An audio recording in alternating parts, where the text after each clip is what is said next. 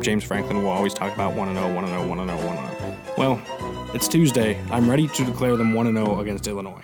Illinois, I don't think they're coming to play on Saturday. I don't see any good situation for them.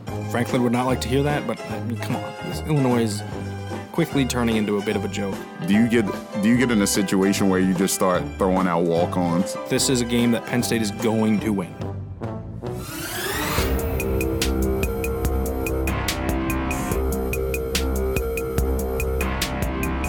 Hello and welcome into another episode of The Lion Slayer. I am your host, John Sauber, and I am joined by Kyle J. Andrews and our wonderful producer, Noah Reif, who is here and in person with us. Kyle, listen, we might just want to spend like 45 minutes to an hour eating crow after some of the things we said last week, but how you doing? Well, instead of eating crow, I'm going to make fun of Noah for not wearing overalls. I'm kind of surprised that he didn't wear striped overalls this podcast. But you know. Well, listen, somebody's got to eat the crow here, and if it's got to be me, then it's got to be me. It's going to be me, too. Well, we both, let's see, last episode we didn't spend much time talking about the matchup between Penn State and Illinois because some of the quotes were things along the lines of like, this game's already over. They don't have a chance. I could start at quarterback, so on and so forth. And boy, I believe you also said that I could start at safety. Yes. So, and I mean, you could still start at safety. Yeah, because I don't necessarily think it was on. I mean, as many yards as the defense let up, the points wasn't that bad.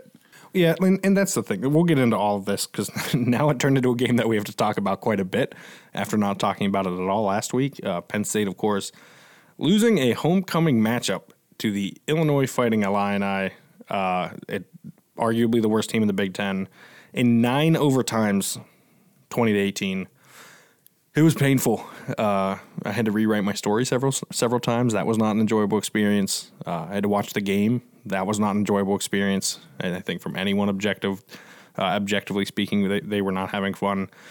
But we may as well start there and get into this game that we didn't touch on at all last week. And touch on the thing sort of that is the reason all of this went down, and that's the decision to start Sean Clifford at quarterback. Kyle, what do you think of the decision? What do you think of how it played out? And listen, we have the benefit of hindsight, but what decision would you have made? Well, I would have liked to see if I'm them, I would have liked to see what you can get out of Christian Veilleux. I was thinking just mainly because it seemed to me that, and I could be completely off base with this, but it just seemed to me that James Franklin wasn't inspiring a lot of confidence in Taquan Roberson at quarterback. You know, Franklin said a lot without saying much about Roberson. After the Iowa game, he said a lot while saying a lot. Basically that, the cadence issues were, not an issue until Roberson went in the game, and putting blame squarely at his feet. Said several times that he did not pull away in the competition for the backup quarterback, and basically said that he should have by now, given his experience advantage, and kind of basically said that Roberson wasn't ready, said that he couldn't do it. And when I asked Franklin in the postgame press conference if they ever considered pulling Clifford because of the injury and because of his limitations, he was pretty succinct, right? Like he said that he thought Clifford gave them their best chance of winning. And if that's the case, that's pretty damning for Roberson. Yeah, and honestly, if I'll be completely frank too, if I'm Roberson and Veilleux, I mean, you got to consider the fact that you have 2 quarterbacks coming in next season. I don't think either one of them isn't necessarily. I've looked at both of those guys play, and I know it's high school football, but I mean, Drew Allar looks like. I mean. Hey, I don't know, but he looks like he would start for them this year. Yes. He looks like one of the best quarterbacks, and I mean, he would be one of the better quarterbacks in college football if he played this season. Now, next season, it's going to be really interesting to see him play. I mean, if you're Roberson, you have to think about your exit plan soon, right? Well, and I think, the I hate talking about these kids entering the portal because, you don't want to – at the end of the day, they are kids, right? And they, right. Making these decisions are hard and it's a tough thing to speculate on. But I will say, there's probably going to be a crowded depth chart next year and who knows what will happen from there. And Franklin doesn't seem to be projecting much confidence in Roberson as a quarterback. That being said, can't imagine he would have done worse than Clifford. Like, I still think – again, with the benefit of hindsight, and even honestly, after watching a quarter of the game or maybe the first half, they could have gone to Roberson, maybe should have gone to Roberson at the very least once they got to the third overtime because Clifford just had no mobility. He couldn't move really well at all, whether he had a rushing lane or whether he was trying to navigate the pocket. Things just weren't there for him because he couldn't make them happen. And the threat of Roberson running the ball would have opened up the offense in a way that Clifford, frankly, just wasn't able to. He seemed to struggle with his accuracy because he was in pain. He definitely struggled running with the ball because he was in pain. Every time he got hit, he was staying down a little longer. He was wincing. He was grabbing his sort of right side and sort of trying to stretch it out almost, and just looked like I'm sure he wanted to be out there, but he looked like he sort of wasn't fit to be out there. That being said, I'm not on the training staff. I'm not making those decisions. I'm sure he was medically cleared to play. I have no doubt about that. But still, I would think that the coaches should have made the decision to, once they saw how he was limited from a football standpoint, to go with a different quarterback. Yes, and he looked in pain every time he took a hit, every time he fell to the ground, every time, somebody, just a thud of pads, went against him. It didn't look good. And, to me, I just feel like in those situations, either you have to figure out, because they were stacking the box against the run.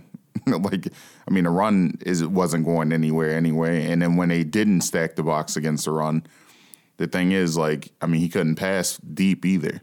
So it didn't even necessarily matter. I don't recall Clifford throwing a pass over 15 yards in the air. I remember a few that he threw. I don't remember any off the top of my head that were completed. The long touchdown to Keandre Lambert-Smith was a slant. He threw it 12 yards downfield. But yeah, that lack of playing like he usually does makes it tough to play, right? If you can't play like you usually do, you're having to change your game, and it's probably not for the best. And I would definitely argue that it wasn't for the best for Penn State on Saturday. Roberson, for all of his flaws, like I said, could have at least presented a different dimension than Clifford did. And Clifford ended up, it played out kind of how you thought it would. He finished 19 of 34 passing for 165 yards. The yards per attempt there is about 5, also known as not good. And just the offense was not in a position to succeed. And really at no point were they. The defense was. And the defense did succeed, but in certain facets of the game anyways. But the offense, at no point did you sort of feel confident watching that game that they were going to be able to drive down the field and get a score when they needed it. Yeah, and that's unacceptable, right? A lot of it stems from the fact that they're not a balanced team. And usually you have to have, if you aren't a balanced team, one side of the ball, I guess one portion of your offense has to be elite to make up for that. And they don't have that. They don't have an elite passing game. And when your quarterback's hurt, and when you have a good passing game and your quarterback's hurt, and now he's trying to press a little bit, they know it's coming. Plus the offensive line isn't blocking well when it comes to the run game. They've just been, I can't stress enough how poor the offensive line has played under, when it comes to run blocking, and that's, I think at some point though that they've just got to not abandon it entirely, but just accept that that's who they are. Yeah. Right. And you're sort of beating a dead horse when you try to run over and over and over again. And again, that's why playing Clifford over Roberson hurt them even more, because it meant they were going to have to run the ball more because he wasn't mobile enough. Yeah, and that stinks for them. I just think in their situation, I think Roberson would have given them a better chance to win, at least in a run game, because, you have to respect his legs too. I know Clifford, you have to respect his legs as well, but when he's hurt, it's not the same thing. But Roberson, at least, healthy, He's at least a healthy quarterback. And then I look at Vayu. I mean, his arm looks good. So, either way, I mean, it looks a little bit better. And I think sometimes when you do have a quarterback that gives you the threat of running, especially when you're, that's what you want to kind of rely on, which I think if they had put Roberson in, I think his running game is just as good, if not better, than Clifford's. Well, it's definitely better when Clifford's injured. Yeah. And is definitely exactly, and it's definitely better if Clifford. I mean, and not only that, but if Clifford's missing on long throws, what does it matter? If you're getting a healthier Roberson who can run, and maybe he's throwing the ball just as deep as Clifford throwing 5 yards, they still would have won with a 5 yard. If you're throwing slants and you could hit guys in stride, I mean, it doesn't matter. You could do that all day, but it just seemed like, Clifford also, when the line collapsed, he was a sitting duck when the line collapsed, and that's not usually who he is. Yeah, and the mobility aspect of that, right, is obviously really important. But the mobility, like, he tried to be himself early in the game, took 2 hits from Owen Carney. Well, the first one was from Owen Carney, at least I don't remember who the second one was from. And pretty quickly got down after that, right? Like, he was not trying to take those hits anymore, and I don't blame him. He has an injury that seemingly is getting worse, or not seemingly getting worse, seemingly was putting him in pain whenever he took a hit. So, whatever that may be, he obviously didn't want to sort of add to that pain. And like you said, Roberson, listen, at the end of the day, Illinois isn't good, wasn't good, still isn't very good. Roberson would have been good enough to beat them. An injured Clifford was clearly not, and I just have to wonder why the decision wasn't made at some point to go to Roberson because, let's say Roberson is a worse option. You are not producing anything offensively with Clifford in. How much worse can it really be? And if it's that bad, then you can go back to Clifford if need be. And I think this is something I talked to other people about that I think probably would have been the right decision. Start Roberson in the game. If things go poorly, then you put Clifford in as sort of a last resort because that is much easier to swallow, and then you try and get through the game with Roberson. If you can't, you can't. But you at least tried it and gave yourself the opportunity. And then in overtime, listen, when you go to 9 overtimes and you score a total of 8 points, completely unacceptable. Like just a complete failure by the offense. Clifford had no mobility. They ran that trick play with Tyler Warren and the Wildcat, I believe. I don't remember exactly how it developed. I'm like a lot of people blocked out a lot of that game. But they had Warren throw a pass to Sean Clifford, and he couldn't catch it. The throw wasn't perfectly on target, but a more mobile guy might catch that pass. Yeah, Taquan Roberson's walking into the end zone with that pass. Right. Or at least coming back to the ball. Right, and that's the thing. Clifford couldn't come back to the ball. It was a little bit to the sideline more than you would want that throw to be, but he just couldn't go get it because there's no mobility there, and it falls incomplete. And they move on to the next overtime at that point. But just like so many things went wrong for Penn State's offense, and all of it can be traced back to the fact that they either didn't have a backup quarterback that they trusted, or they didn't trust a backup quarterback that would have done better than an injured Sean Clifford. And so I think either of those reasons, whichever it is, like at the end of the day, it falls at the feet of the coaching staff. They had to be either better prepared for that situation or make a better decision in that situation. Just not something you can allow to happen again against a bad Illinois team. Brett Bielema on Monday last week threw his team under the bus, said that the offensive linemen were not good, said that his team wasn't good, and then they came to Penn State and beat Penn State. And you saw a lot of the reaction on Twitter from this, but that's a really embarrassing loss for Penn State, and there's no way around it. Yeah, I mean, it's just, it's just mind-boggling, and the depth just, that was really evident when it came to, quarterback position, when it came to offensive line, because with a team with more depth, if somebody's not giving you enough, you can go to someone else. When, for instance, Alabama, when Tua went down, Jalen Hurts came back in. We all know the drill on that. Or even the first time when Jalen Hurts wasn't playing well in the national title game, Tua came in and won them a national title. So, I mean, that's just not ideal for them. I just, when you have a situation where you don't have the depth and, guys get injured or guys don't play well and you can't replace those players, I mean, that really hurts you. And I think this is a situation I think that'll be a little bit more unique to this year because I think the depth is coming. But, it takes years to build it, though. It takes depth. I mean, yeah, it does. And one recruiting class doesn't make a team, right? Right. Like, and I believe the next recruiting class after that will be, good as well, too. It won't, I don't know. I don't think it'll be number one. I think 2 years is an awful lot to project forward at this point with the current state of the program, and we'll get into that a little bit here soon. But real quick, I wanted to touch on the defense. The run defense was atrocious. I don't know that I blame a single player for that, though. We all saw Illinois go to that jumbo 12 personnel, right? 12 personnel is one running back, two tight ends. Except instead of two wideouts to go with it, they had two extra offensive linemen, just going absolutely massive. And at no point did Penn State adjust personnel-wise. They kept trotting out their base defense, and they kept getting run all over. And it shouldn't have been that surprising, frankly, because of that Illinois ran for over 300 yards. And yes, the tackling should have been better. Yes, they missed assignments. But at the end of the day, if you're not set up to succeed, you're not going to succeed as a college athlete. And I think Brent Pry's an excellent defensive coordinator, is one of the better defensive coordinators in the country. But I think he had a bad game on Saturday, too, and that showed. Yeah, and I think, maybe it was – I look at the personnel and I don't think any of these defensive tackles had horrible games. I don't. I just think they got punished. I think that they had. It seemed like they had the million-man march on the offensive line. It's a ton of guys, and those offensive linemen were just. I mean, it was like 8-9 offensive linemen.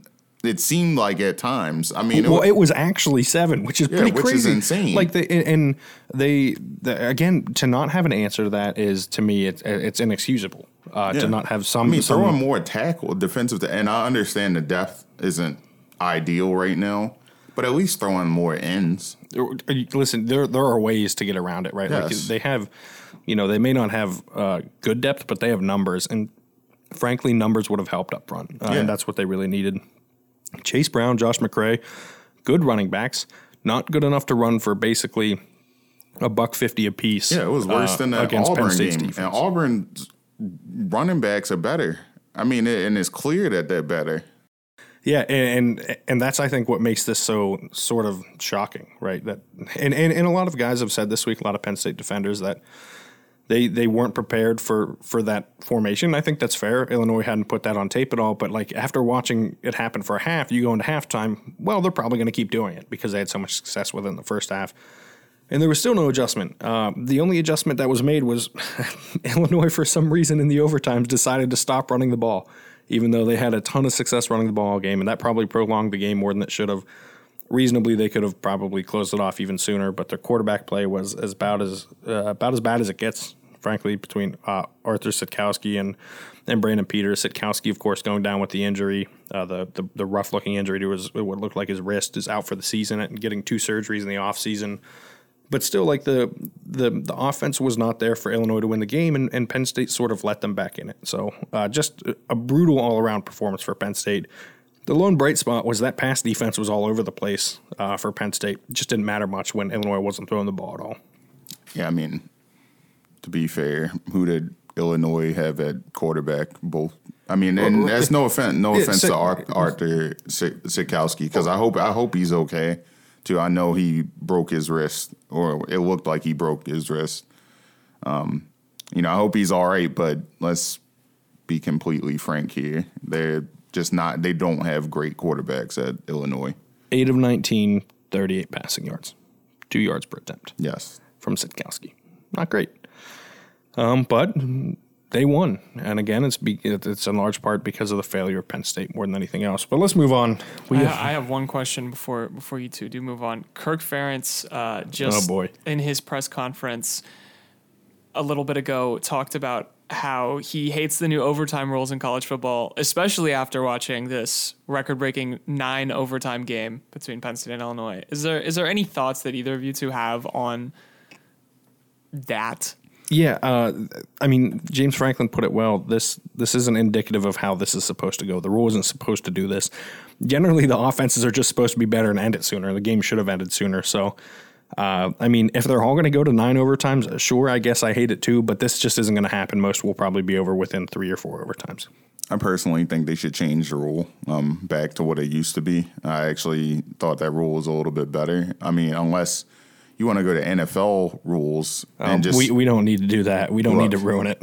Look, if you want to go to NFL rules and go to the playoff rule that they have in the NFL, I mean, forget it. Let's just go for it. But another thing I'll add to it is that I don't care what Kirk Ferentz has to say. I'm sorry. I mean, I'm done talking about Kirk Ferentz. I think that's probably a good place to leave that discussion. I know he's every Penn State fan's favorite coach. Yes, just the best. Kirk Ferentz is. Everyone adores him so much. But no, time to pivot to someone else that is universally adored right now at Penn State, and that is James Franklin, who spoke today at his weekly press conference. We're recording on Tuesday, and said a lot. We can get into a lot of this. There was something I think that stood out though, and that he talked about his 1-0 mantra a decent bit, and mentioned that the team was focused on Illinois, and he said that twice, which is not ideal when you play Ohio State on Saturday. And it's a slip of the tongue, and it happened twice, and it's 2 slips of the tongue then, right? I don't think this is a pervasive thing. I do think it might indicate a lot of sort of the emotional toll and the mental toll that the last couple of weeks have taken on a lot of people, right? Like he seemed like a guy, for whatever reason, that wasn't as focused, that wasn't as upbeat, that wasn't as energetic. And frankly, I don't blame him for that. I think a lot of people are trying to connect that to, oh, he's definitely leaving because he's not focused. I think he's probably just really worn down after losing to the worst team in the Big Ten, but that's just me.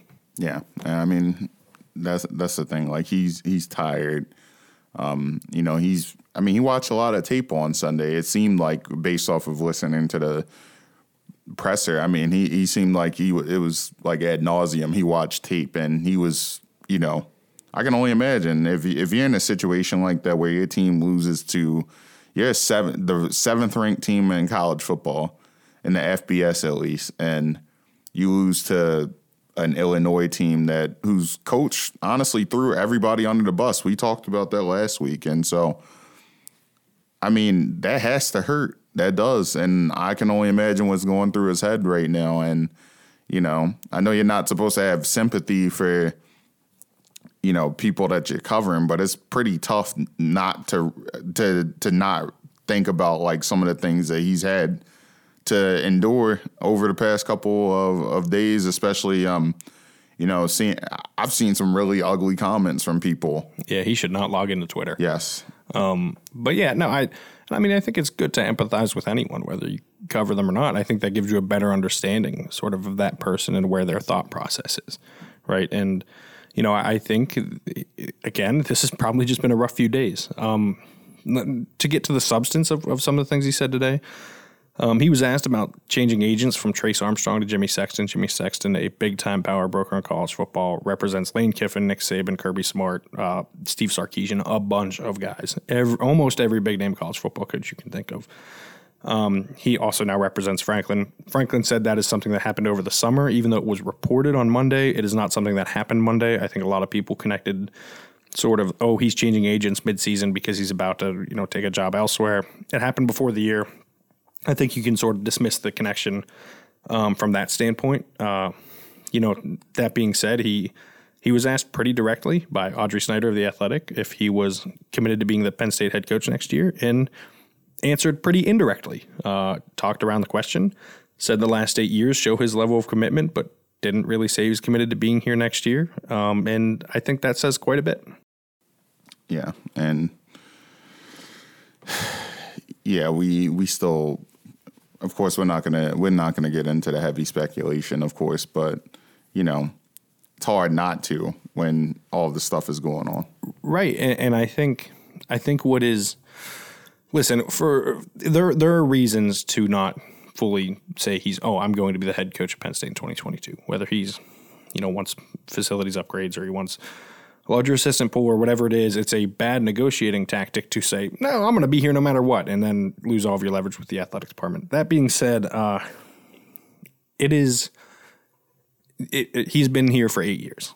He has had a lot of success in 8 years, but he has never gotten over the sort of the hump that the team needs to get over to reach that college football playoff level. And guess what? After that loss to Illinois, it's not happening this year either. Their college football playoff chances are gone. They're not doing it again. And he wants to be the first black head coach to win a national title, and it's not going to happen in 2021. Yeah, not with this team. It's tough because I think they have a talented group of kids on this team. I just think that it's going to be, I think that to be fair with Franklin is that, like we said earlier, I think he needs to continue to build depth. And no one was kidding themselves no one kidded themselves when they were saying like that that they could win a national championship this year. Like some people, I know some fans were like, well, at the beginning of the year, we're like, oh yeah, this team looks great. I don't see why they couldn't beat some of the best teams in the country. And I'm like, hold your horses right now. And I think it takes years to build that. I just don't think that they didn't have the depth yet. We mentioned that earlier. They don't have the depth. They don't have, I think you need elite play, like more than just Jahan Dotson. It can't just be Jahan Dotson. And for as good as Keandre Lambert-Smith and Parker Washington are, Ohio State has Garrett Wilson and Chris Olave, right? And they have plenty of options behind those guys too, right? And we thought the tight ends were going to be great this season, and there have been drops. Easily the most disappointing position group on the team. Yeah. No production in the receiving game. No production as run blockers or even pass blockers when they're asked to help. Just like a total disaster right now for the tight end room. I think that is something that should concern Franklin, and that should concern the staff, like the lack of development there from those tight ends and the lack of production too. But yeah, I think it would be, like you said at the jump, it's a little reckless to lean into any of the speculation right now. I think there are credence to both sides of him wanting to stay or him wanting to leave. Ultimately, it's his decision to make, but I would venture to guess he hasn't made that decision yet in late October. Whenever that decision comes, we will talk about it. We will talk about the ramifications of it, but we're just not there yet right now. Where we are at is at Ohio State. And I got to tell you, this does not feel like the end of the slippery slope. This feels like they're going to continue down the slippery slope. So Ohio State is what Penn State aspires to be. And I understand that people will, from the outside, especially that aren't, part of this podcast, they'll probably say, well, we hate Ohio State. Why would we want to be like them? I'm just talking about the football field. That's all. That's it. And this Ohio State football team is a very talented team. They have depth at every position, it seems like. The fact of the matter is they were talking about benching C.J. Stroud at the beginning of the season when he had a couple of iffy performances. And C.J. Stroud, let's be completely honest, if he was at Penn State, he'd probably be the starter. I don't think that needs to be a probably. So, yeah. That's just, it is what it is. So that's the thing about Ohio State. We knew they are who we thought they were.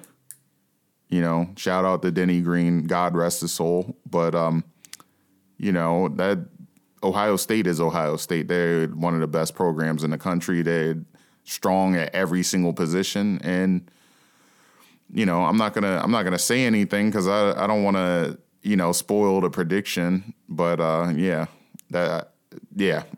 Well, and the thing is for Penn State is they're inferior essentially across the board, right? Like, and the argument for Penn State is that the defense is better, and it is, but the Ohio State offense is better than the Penn State defense. And that's because Ohio State has the number one offense in the country, according to Bill Connolly's SB Plus. It's a predictive measure, forward facing of college football efficiency. And if Ohio State scores 21, the game is over. I do not believe that Penn State can keep up with this Ohio State offense by any stretch. And I know James Franklin said that they expect Sean Clifford to be 100% for Saturday's game. I don't know how much I buy that.